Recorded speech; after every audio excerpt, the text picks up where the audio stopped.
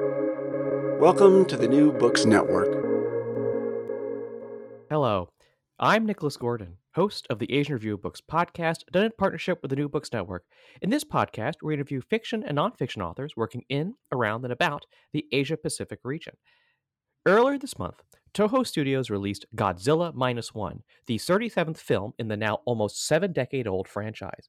Godzilla has gone through many phases over the past 70 years, a symbol of Japan's nuclear fears, a cuddly defender of humanity, a Japanese cultural icon, and now the centerpiece of another Hollywood cinematic universe.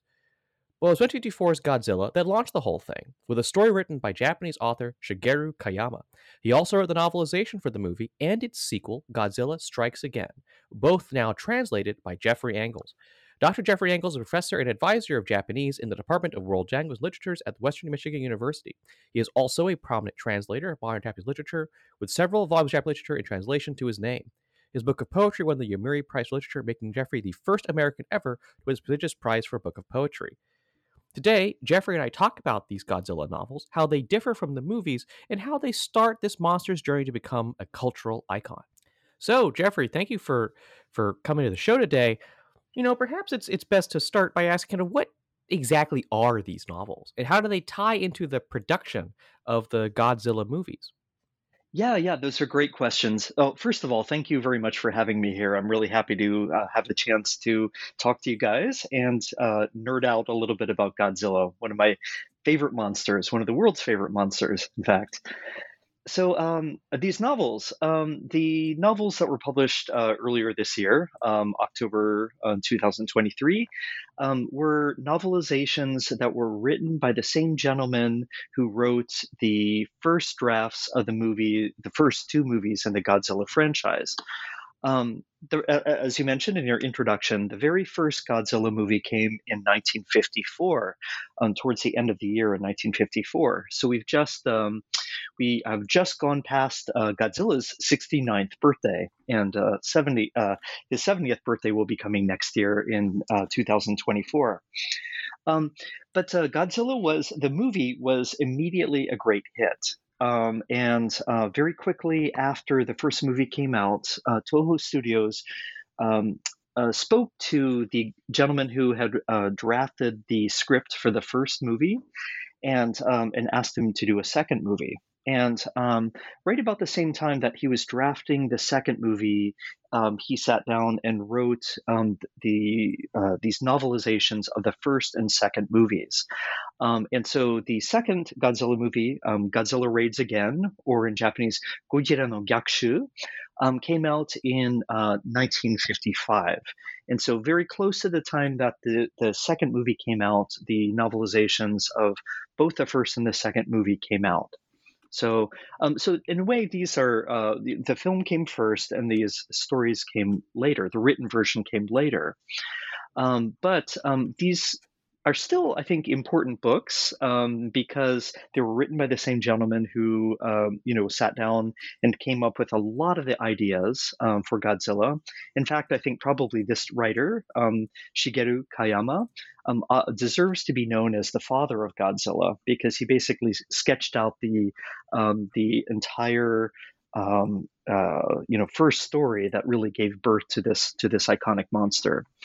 So, very often I think that we think of novelizations as something like a kind of, silly or maybe chintzy, product that came afterward as the studio tried to market and make money off the film.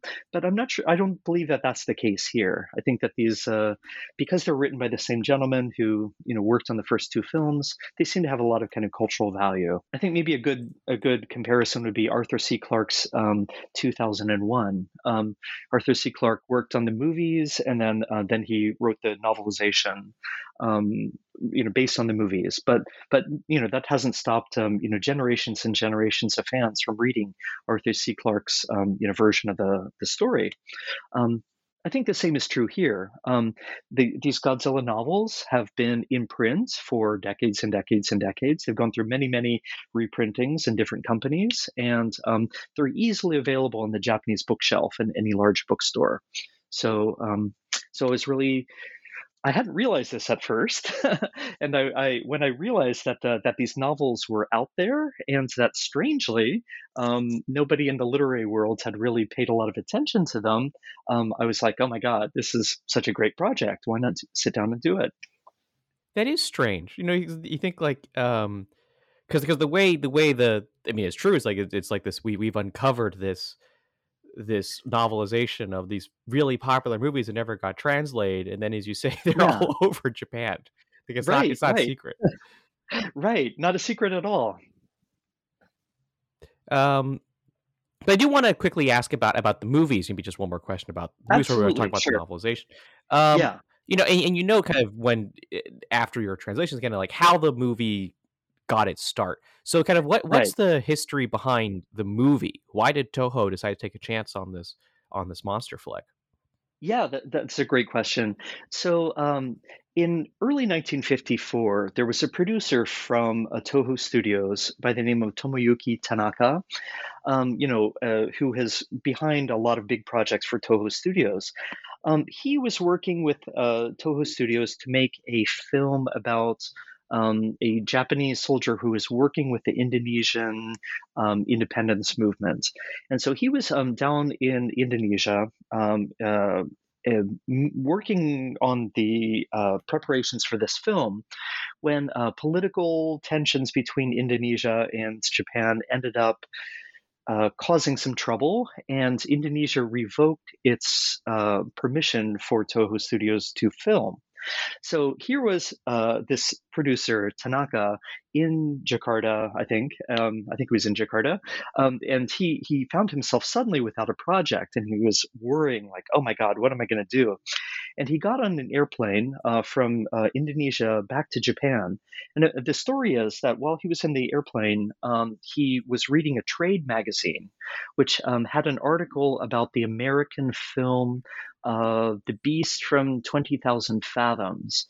Which was also about a radioactive monster, a gigantic radioactive monster who is, spawned up in the, who's uncovered up in the northern parts of Canada, wanders down to New York City, and along the way destroys a lot of things. So Tanaka, reading this article and reading about how successful this movie was in these states, began to wonder if there wasn't space for like Toho Studios to work on a gigantic monster film as well. He wanted something quick. He wanted something that they could do fairly soon. I don't think that when he came up with this idea on the airplane, he realized that this would turn into one of the most expensive Japanese films ever made up till that point. So, uh, but one more thing that's kind of important to mention here is that earlier that same year, Japan had become embroiled in a really ugly international incident. There was a group of Japanese fishermen who happened to be out fishing for tuna in the area around the Marshall Islands. And the Marshall Islands, in a place called Bikini Atoll in the Marshall Islands, the American military happened to be testing its new hydrogen bombs. This was done in secret. Um, and these group of Japanese fishermen just happened to get caught up in the nuclear blast as they were going by. Very quickly, these poor fishermen who just happened to wander, into the wrong place at the wrong time, rush back to Japan. The fishermen on the boat were extremely sick, and with one of the gentlemen on the boat died within the year. And all the other fishermen who were in the boat there kind of came down with radiation sickness quite quickly. So these Japanese fishermen at the beginning of 1954 go back to Japan. This becomes a big scandal because it reveals to the Japanese public that the Americans are testing bigger, badder, more horrifying bombs than the ones that had been dropped on Hiroshima and Nagasaki. And critics referred to this incident with these poor fishermen getting bombed as the third time that Japan had been bombed by America's atomic weapons. So this was a huge deal. This was on the front page of newspapers right and left, and in the government subsequent investigation, they discovered that like a lot of the fish that were coming in from the Pacific had been irradiated at some point. So like this whole incident with the fishermen revealed that to the Japanese population that like concerns about radioactivity and atomic weapons, hydrogen bombs, and so on. These were not just like theoretical things. These weren't something that were terribly far away from the Japanese population. In fact, like these decisions that the American military were making were affecting Japan directly. And radioactive fish were making their way into Japanese stomachs. So anyway, back to Tomoyuki in Indonesia in 1954. This had just happened. This incident was still going on. It was still front page news. And so when he read the article about the beast from 20,000 fathoms, he kind of came up with the idea of sort of linking the fear of radioactivity that was, rampant in Japan at the time to the idea of a radioactive monster. So, in a way, like Godzilla, when it was created in 1954, was extremely topical. It was related to, things that were actually happening in the headlines in Japan at the time. I should just add quickly that the sorry, I'm losing my train of thought here for a second. I apologize for that, Nicholas. I'm thinking about too many things to say at once. Could we trim this little part right here? Oh yeah. I'll make a note to trim this part of the answer. Okay, yeah. So what I wanted to say was this. One of the things that we should remember is that in the story, in the movie, and then of course in these novelizations, is that Godzilla is awakened by a hydrogen bomb blast. It's the nuclear testing that's done by a country that's unnamed in the novel and in the film, but that awakens the monster and starts the entire incident. So this in a way, the whole conception of Godzilla is closely tied to these historical events that were going down in 1954. So let's talk about the novelizations. I mean, Sure. people always look at the novelizations and they find subtle differences, expansions compared to the movies. I know people constantly study the Star Wars novelizations for this reason. But in your view, kind of, what are the differences between the Godzilla movie and the Godzilla novelizations? Do some things get highlighted? Do some things not get as highlighted? Something expanded on? Like, what are some of the differences between the movie and the novelization? Yeah. First of all, Kayama, the gentleman who drafted the first screenplay, I should mention that in May of 1954, he gives Toho Studios his concept of what the Godzilla story should be. And then for a while, he stepped back, and the people at Toho Studios went ahead and made their film. So in the course of making the film, they sometimes diverged from the scenario that Kayama had given them in the first place. In working with the special effects directors, Eiji Tsuburaya, and some of the other folks who were involved with the film, Godzilla took on its own particular shape and form. When Kayama sat down to write the novelizations, in some ways he referred to the film and he adapted, he took things that were in the film and put them into the novelization. But in other places, he tried to restore elements of the original story that he felt were left out a little bit. And one of the elements that he really highlights in the novelization is the anti-nuclear message in the text. If you watch the film, you'll see that at the very beginning of the film, there is a strange blast at sea, which happens with a bunch of guys who are in a boat that's named the Eikomaru number 5, the Glory number 5. And anyone in Japan who watched that in 1954 would recognize that this was like a kind of close reference to the real historical boat, the real historical fishermen, who were bombed. The name of their boat was the Fukuryumaru number 5, the Lucky Dragon number 5. So there's a slight hint in the film that this is related to these kind of historical incidents, but that's about as far as the kind of parallelism goes between history and the story. If you sit down and you read the novelizations, you'll see that it starts out with a long diatribe written by Kayama himself. Well, maybe not long; it's less than a page, I guess. Yeah. But in it, he says that I've written the Godzilla story because I'm really concerned about the state of the world with all these terrifying atomic and hydrogen bombs out there. He warns that if atomic bombs and hydrogen bombs were used, then it wouldn't just be big cities like Tokyo and Osaka that would be destroyed. The entire Earth would likely be laid waste. And he concludes his introduction by saying, "As one small member of that movement, I've tried to do my part by writing a novel, the tale that you now hold in your hands. Reading this book in that context will make it all the more informative and interesting."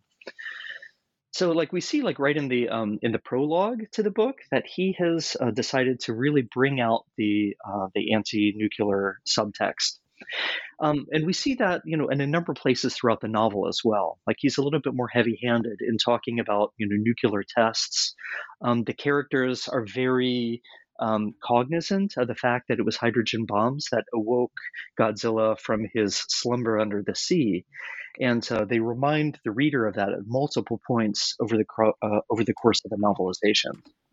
So that's one theme that Kayama really emphasizes more in the books than in the film. Um, there are some other differences, which some of them are kind of quirky and maybe a little bit even difficult to explain. There's one in the novel, a change in the novel that doesn't exist anywhere in the film. As Tokyo is being destroyed by Godzilla in the novel, there emerges some guy who at first no one knows who he is, and putting up posters all over Tokyo saying, "Ah, yes, our great Lord Godzilla is upon us. Everybody bow down before his greatness and tremble in fear." Things like that. And so suddenly Tokyo, who's reeling from the Godzilla disasters, is surprised by this new threat, and they wonder, who are these people putting up posters everywhere? Who is the Tokyo Godzilla Society? Um, and later on in the novel, it turns out that this is, spoiler alert here, it turns out that this is the work of a criminal who seems to be laying the groundwork to start exploiting the population. It's not exactly clear what he's planning on doing, or it's not even necessarily clear why Kayama decided to write this little bit of a subplot into the story at all. But yeah, my theory is that, Kayama knew, as someone who lived through World War II, that there are always people who will use disasters for unscrupulous purposes, to advance their own agendas and to trick other people and to manipulate the population. So I think in some ways he might be referring to that kind of thing. But that's one really interesting, quirky divergence between the film and the books. Um, I want to ask kind of what do you think of the Godzilla novels, as pieces of literature? Yeah. I mean, I read them, Uh-huh. and they're not exactly works of high literary fiction, and there's nothing Right. wrong with Right. that. As Yeah. someone who has a fond love for certain Star Wars books, I Sure. have no ground to stand on in terms of Right. No. judging. No. No. Um, Yeah. but it is kind of like people kind of show up and be like, "Oh no," and then something happens, the other person will be like, "Oh no." So Yeah. it's but Yeah. how do you see the books kind of as works of literature? Yeah. So I should mention that Kayama, the guy who worked on these, was a really pulpy writer. I mean, he was writing for. He started out his career writing for a mass audience, and he wasn't necessarily writing for the intellectuals, although there's very often intellectual elements in his work. But he was really writing for a popular audience. And this is absolutely the case with these. These were young adult books. They were written for an audience that probably was in their teenage, adolescent years. And so, they're perhaps not as complex as, one might hope for if one is looking for kind of much more adult style literature. Um, so, they are relatively straightforward in terms of plot and so on. We don't spend like lots of time, mulling around inside the interiors of the characters and their psyches and so on. Um, but nonetheless, I do think that there's a lot in the stories that make them interesting, and certainly their historical value and their popularity over the years, I think makes them worthy to be read. Um, I've heard from a lot of people who've read them and say, "Oh yeah, I really enjoyed the stories." But yeah, they are definitely a quick read. They are very accessible, I think, Mhm. and I hope fun as well. Well, they certainly are fun. Um, I do wanna ask about I mean, we talked a lot about kinda like the first movie. The first movie is much more is quite famous. Yeah. But there's also the sequel, Godzilla Strikes Again. Um, it does kind of have many of the thing of the sequel. It's like, there's a new Godzilla and there's a new monster. Um, but how quickly did this sequel come together, and how does it differ from the first novel or slash movie? Yeah. So the first film, the 1954 film, was released in theaters nationwide in Japan in November of 1954.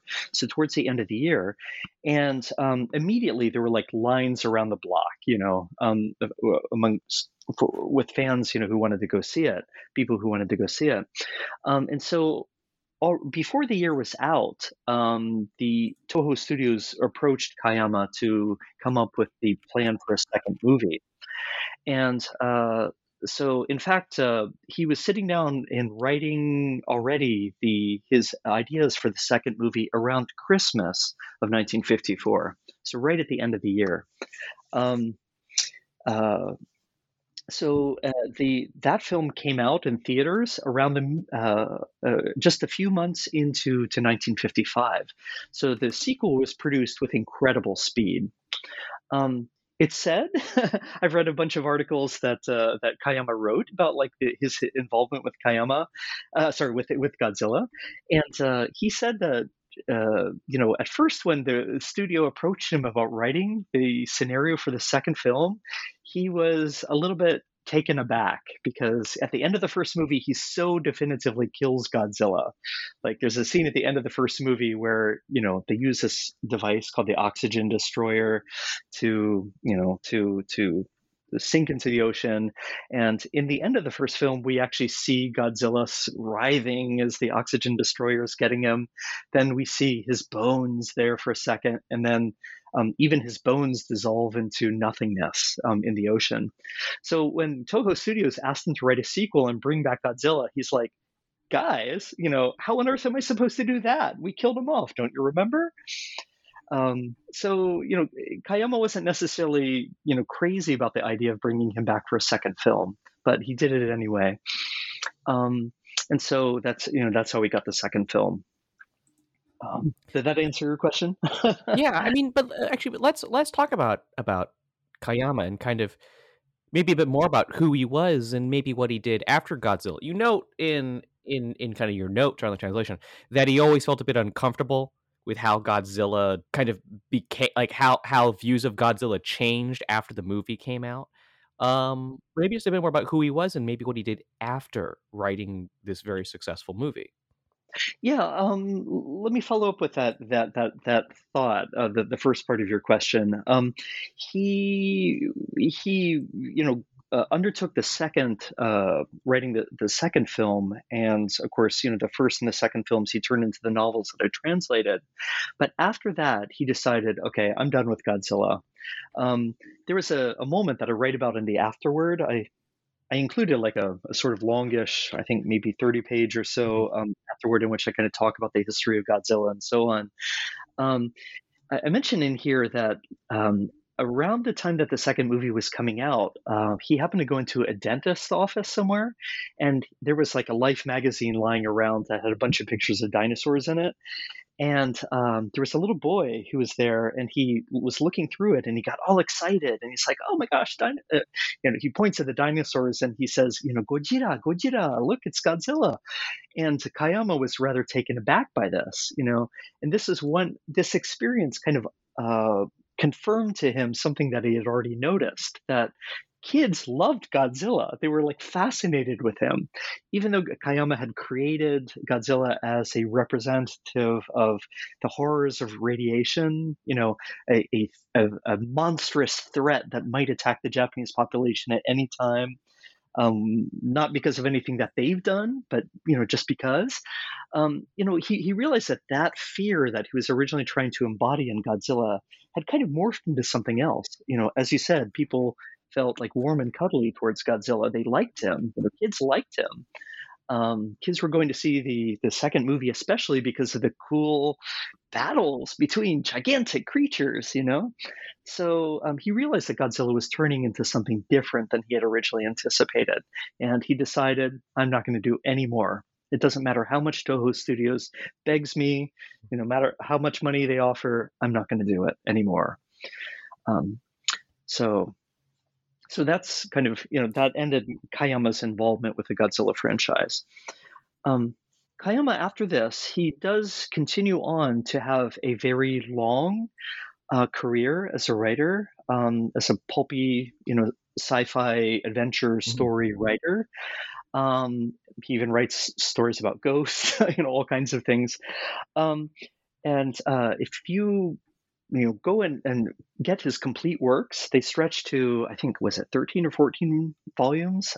They're huge, like they fill Mhm. up more than an entire bookshelf, at my house. So he wrote a lot of stuff. But definitely Godzilla is the most now iconic and representative character that he ever worked on. I mean, maybe let's kind of talk about then Godzilla as a cultural icon. He's kind of Godzilla's gone through a lot of different phases. It's funny you note the story about kids are liking Godzilla. I know there was a phase in the middle where things get a little goofy. There's Mecha Godzilla. There's a baby Godzilla. I've seen the GIF of dancing Godzilla. Then of course I think then you have the movie from the late '90s that everyone hated, including Toho. But now I think you have this for people are trying to bring back Godzilla with both. Was it there's the new version of Godzilla, which is they trying to bring back this idea of the really destructive monster. What was it with Shin Godzilla and I guess Godzilla minus one. Um, and of course, you now have the MonsterVerse out of Hollywood, which is oh god, what's the title of the next movie coming out next year? I've looked this up. Godzilla X Kong: The New Empire coming out Yes. next April. Um, I guess bringing back the other really famous kaiju, King Kong. But let's talk. But maybe you can just wrap things up. Like, what are your thoughts on Godzilla as a cultural icon and how it's kind of moved from, you know, big scary monster to kind of one of Japan's big cultural symbols, to maybe now trying to bring it back to its more, let's say more, uh, I say natural roots, kind of like kind of more being like a force of nature. What are your thoughts on Godzilla as a cultural icon? Yeah, yeah. As you're right, you're totally right in saying that Godzilla has had lots of different phases. There's been even Godzilla fans will break up, the different moments in the Godzilla universe. Talk about different phases of Godzilla, and you're right. Like in the very first movies, and he represents a threat. Around the time of the third movie, I mentioned Kayama worked on the first movie and the second movie, which were released in 1954 and 1955, respectively. He dropped out after that. And then for 7 years, around 7 years, Toho Studios kind of didn't know what to do. They didn't pick up Godzilla. I don't think that they thought that the second movie wasn't as successful as they had hoped for. And so they didn't do much with Godzilla. But in 1962, they brought back the Godzilla in a third movie called King Kong versus Godzilla, and that was a gigantic hit. It was it was definitely aimed for a younger audience, and it's really basically all about big fights between big awesome monsters, and it made a lot of money, and so that was sort of the reboot of Godzilla, and he kind of for a while he took a much more kind of playful form. In the fifth movie, which was released in 1964, Ghidorah, the three-headed monster, he really becomes a protector of Japan for the first time against a threat that's affecting Mm. Japan and the entire world. So he does kind of morph into a protector, like a kind of spiritual guide or something like that. You know, as things move on. And so, as a cultural icon, he represents, more than just one thing. At times, he's a threat. At other times, he's a protector. Very often, in a lot of these Godzilla movies, there is a message somewhere. There's often environmental messages embedded in the Godzilla story. So that's one thing that people have picked up on in subsequent iterations of the Godzilla stories. In your question to me, you mentioned Shin Godzilla, which was released after the Fukushima meltdown, which took place in 2011. I think the movie came out off the top of my head. I can't remember. I think it might have been 2016 or right around there. But in that 2016 movie, it's there's definitely like a reflection upon the new nuclear threat that Japan is facing. Mhm. The environmental disaster that's unfolded after Fukushima. Um, and so we see that like these questions of like the Godzilla story is just so flexible that it allows Godzilla to become different things at different moments in time. And the very malleability of Godzilla, I think, is one of the reasons that he's become such a cultural icon. He's been used over and over again to tell different kinds of stories. Sometimes stories about environmentalism, sometimes stories about corporate greed, sometimes stories about what the effective use of science by scientists and so on. There's a lot of stuff that you could do with the Godzilla story. And I think that's one of the reasons that he's so kind of polyvalent and um, full of possibility. Mhm. Well, I think that's a great place to end our interview with Jeffrey Engels, translator of Shigeru Kayama's Godzilla and Godzilla Strikes Again. Jeffrey, I actually have two final questions for you, which are where can people find your work? Not just these books, but all of your work. And what's next for you? What do you think the next project might be? Oh gosh, thank you. So the book is available wherever books are sold. It's available on the big booksellers, Amazon, Barnes and Noble, and so on. It's available both as an ebook and as a physical book as well. Um, uh, so that as well as my other work, which tends to be rather different than this. This is a bit of a fun kind of pet project for me.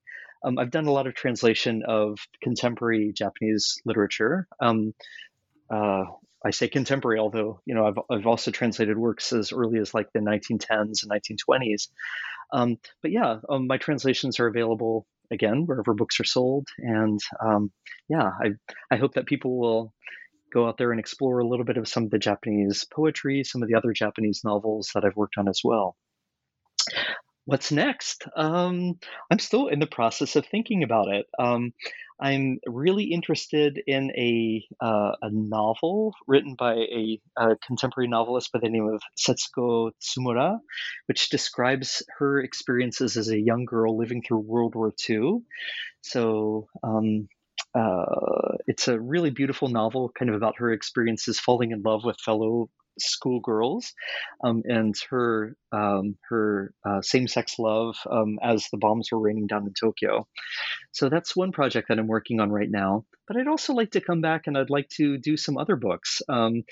There was a Mothra novel as well.